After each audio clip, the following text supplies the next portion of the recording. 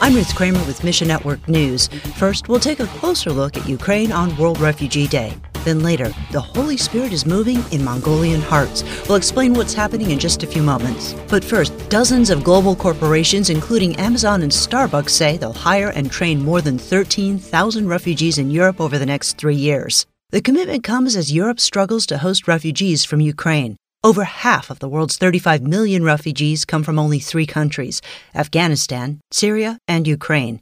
Trans World Radio Ukraine ministers to people on the run and in war zones. TWR's Alanka Stevenson says, they visit a lot of churches, so that's one of their main activities besides recordings. They try to minister in counseling to those people as they travel and visit. Whether in person or through daily radio programming, TWR Ukraine offers the latest information. Most importantly, they share the hope that only Christ can give. Their goal is just to help them with the current situation, but bringing them to the source of peace, source of hope, to Jesus. Serving people in the middle of a war isn't easy, but it is absolutely essential. Read the full story online to learn how you can be part of the solution. They are also looking into how to help people cope with the trauma, and the Roma ministry is also going quite well. They did this radio distribution in nomadic Roma settlements in Ukraine. They're often forgotten people groups. Meanwhile, about a month ago, we told you about a missionary in Pakistan whose arms, wrists, and hands were broken for distributing Bibles. The missionary's name is Bishop Slim, and he has served with Mission Cry for many years with projects like distributing 2,000 Bibles on Osama bin Laden's old compound. Mission Cry's president, Reverend Jason Wolford, now has an update on Bishop Slim's recovery after the missionary was brutally attacked. We got Bishop Slim in for emergency surgery. He had those halo things in his wrist and his arms that he was supposed to have for 6 months. Those have already been removed. The doctors are saying that it's miraculous how fast that he's healing. It doesn't make any sense in the natural.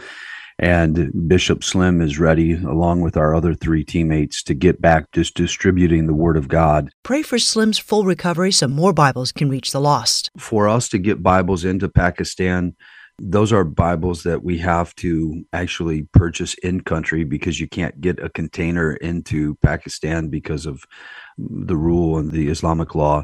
So funding for that, and then, of course, healing and protection for our team that's on the ground. And so please be praying that we continue to go into these areas that many are not going into because of the danger of it. And a missional flame has been sparked in the Mongolian church. When the Billy Graham Evangelistic Association held a local gospel festival in September, several Mongolian Christians were trained for outreach. Now, these Mongolian believers are taking the same gospel festival model to 6 more towns this summer. John Podaiti with Bibles for the World says they're providing scripture for the distribution. The first city that we went to is called Erdenet. It is the 3rd largest city in Mongolia.